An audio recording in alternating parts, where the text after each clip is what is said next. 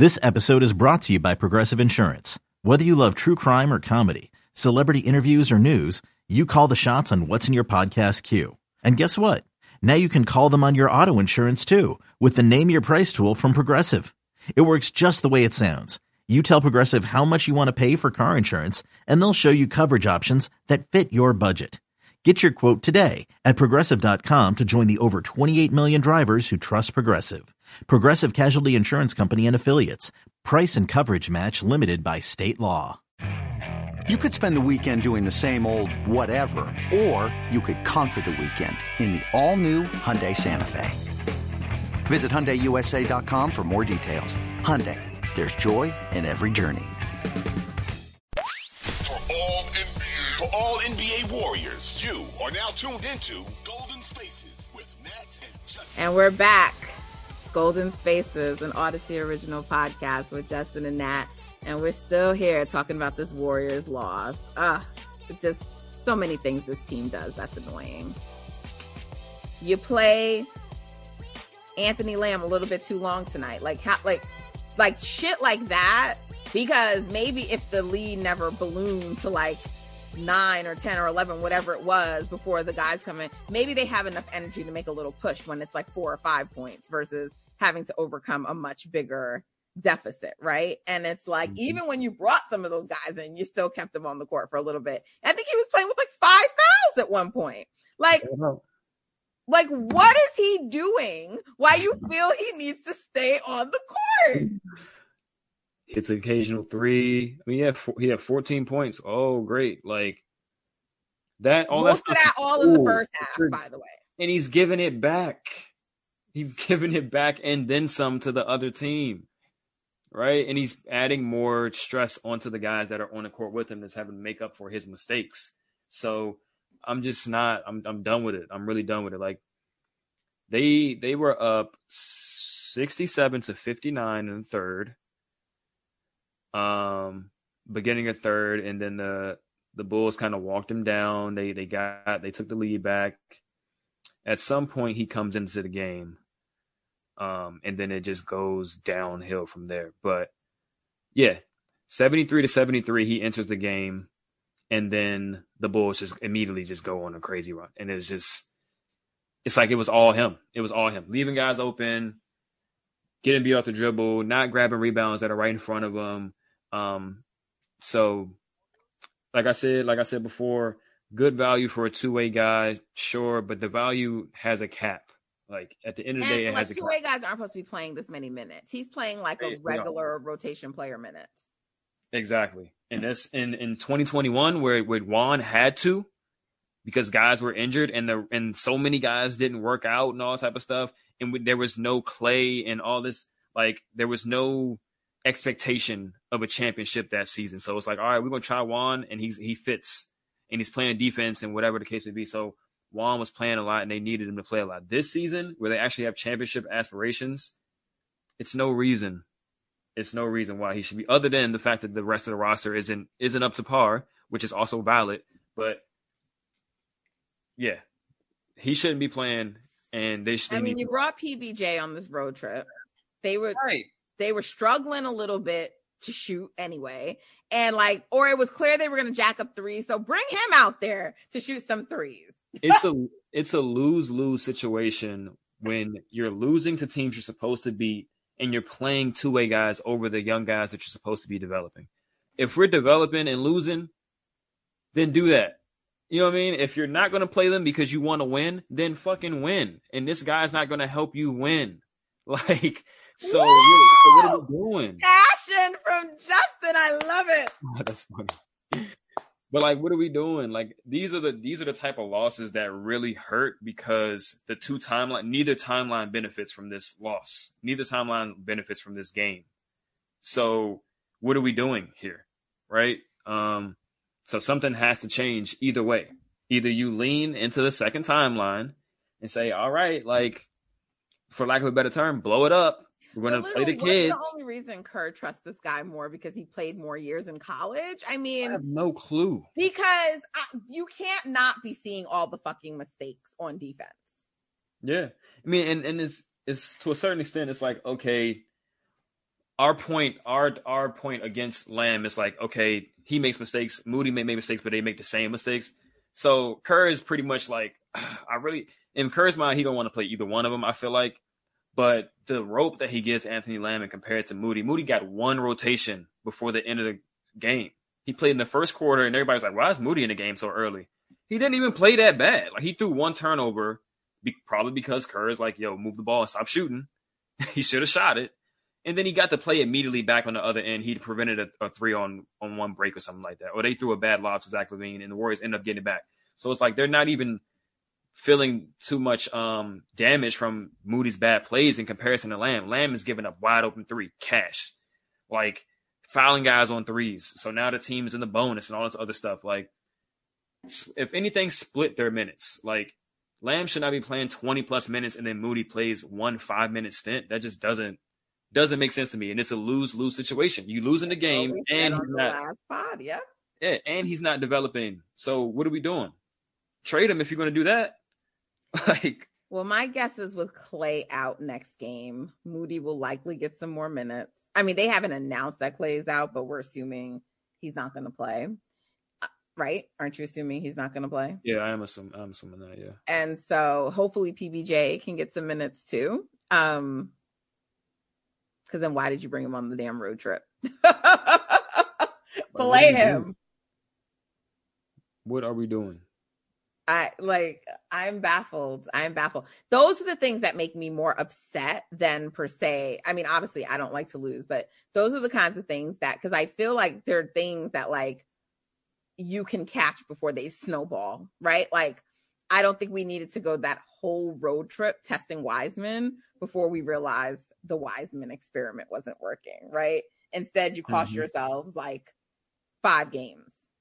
That's how I look at it. You're right. So, like, how many fouls can Anthony Lamb rack up in the fourth before you take him out? They literally put the Bulls in the penalty like within the first few minutes of the fourth quarter. It's sad. It's really sad. And then we're hurting for size, but PBJ's not playing, even though he's legitimately 6'10". And Vucevic is just back down, floater over what your did he two. have, like over 40 tonight? Yeah, 43, career high. Vucevic. We let him move career highs? Are we serious, man? Oh my God. But hey, a stiff like Pirtle wouldn't have,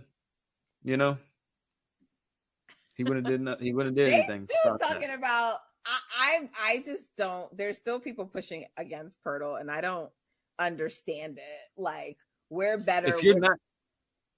If my thing is like, if you think there's something out there that's better, which I do think that as well, then sure. But don't sit up here and lie like he wouldn't help this team.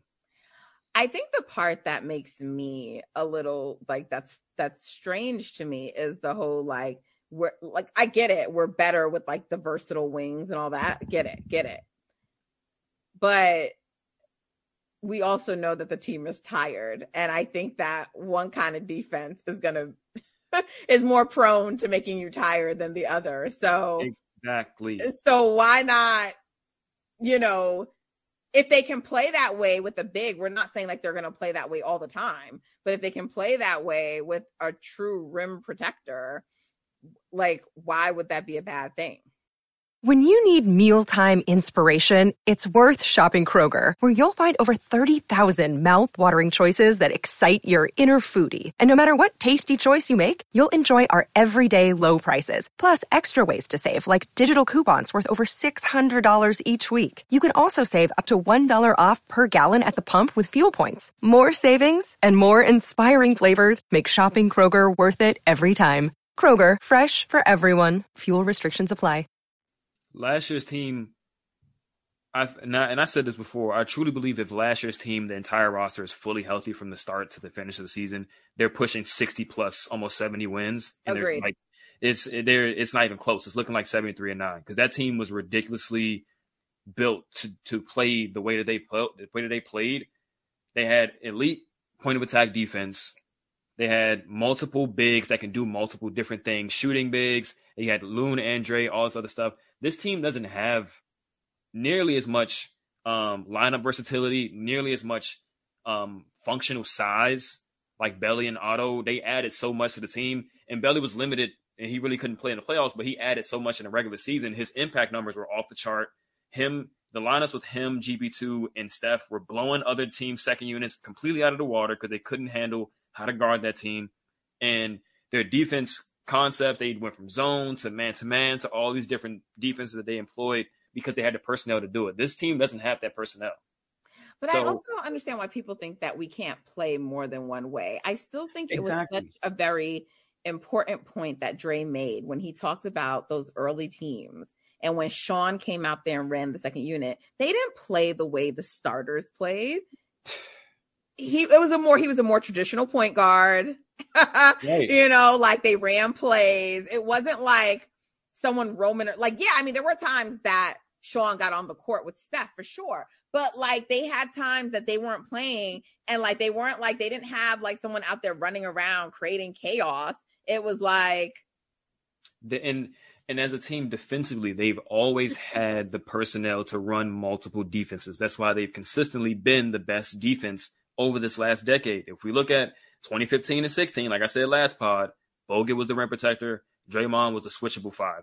You get to the KD Warriors, KD's a rim protector. JaVale's a rim protector. Zaza was more like Looney, where he would just play drop and whatever the case may be, physical rebounder. And then you had Looney too, 2018 Warriors.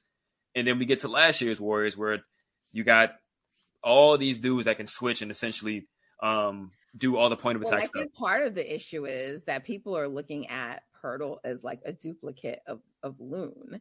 And I don't think that's the way to look at him. And if people don't understand how important rim protection is, I mean, like we don't have to look anywhere further than 2016 and Andrew Bogut going down. I mean, that may actually be what cost us the finals because Bron and Kyrie just had wide open paths to the rim. Exactly. It was a layup line. And people talking about how can you have watched this team over the years and say you need a center? Because we watched this team over the years. That's why we say we need a center. What are we talking about? It was a layup line when Bogut went down. Like, I don't understand how people have seemed to forget the value and the impact that some of these players, all these players that are Warriors for life and the fan base loves them, but we keep diminishing the stuff that they did for the team over the years. I mean, Andrew Bogut to this day, to me, was still the best center that we've had. And then I would say Loon is probably second, right? They're not playing small ball. I mean, like obviously Dre is our best at the five, but you can't play him like that all year, all game, right? And so I would say Bogut and Looney are about equal, but they do different things. Right. Right. I mean, so Bogut was a true rim protector. I think he was a better passer too. And the funny thing is, Pirtle can pass. Right. I'm done talking about Pirtle after this. But yeah, I mean, like there was a lot of value from Andrew Bogut, and I remember even during that final series, if it wasn't the finals or was at some point during that postseason in 2016, but he hadn't been playing well. And I remember it was like a whole thing. Like they had to get in his ass. Like, we need you. You got to like step up. And then he did. And it helped. Like he was needed. He was needed. Like, I know he got sat in the Memphis series because that's what that series called for, but he was needed. Just like how last year with Memphis, what's his name came in and changed the series. A stiff like Steven Adams. Steven Adams came in and changed the whole fucking series. He extended it by a game, pretty much. A game and 2 games. But we can't use another guy like that. That just doesn't make sense to me. Especially when we have not just one, not just 2, but like 3, 4, 5 either roster spots that we're not using because they're in the G League or they're injured or they just haven't worked out for us. So to say that, hey, this one guy who's been good for his team can't come and be good for our team just doesn't make sense. So Vucevic put up 40 against us. He put up 9 points against the Spurs this season. So that's all I'm going to say about that. All right. This sounds like a very good place for us to wrap. So why don't we do that and come back and talk some more. You're tuned into Golden Spaces. This is an Odyssey original podcast with Justin and Nat. We'll be right back.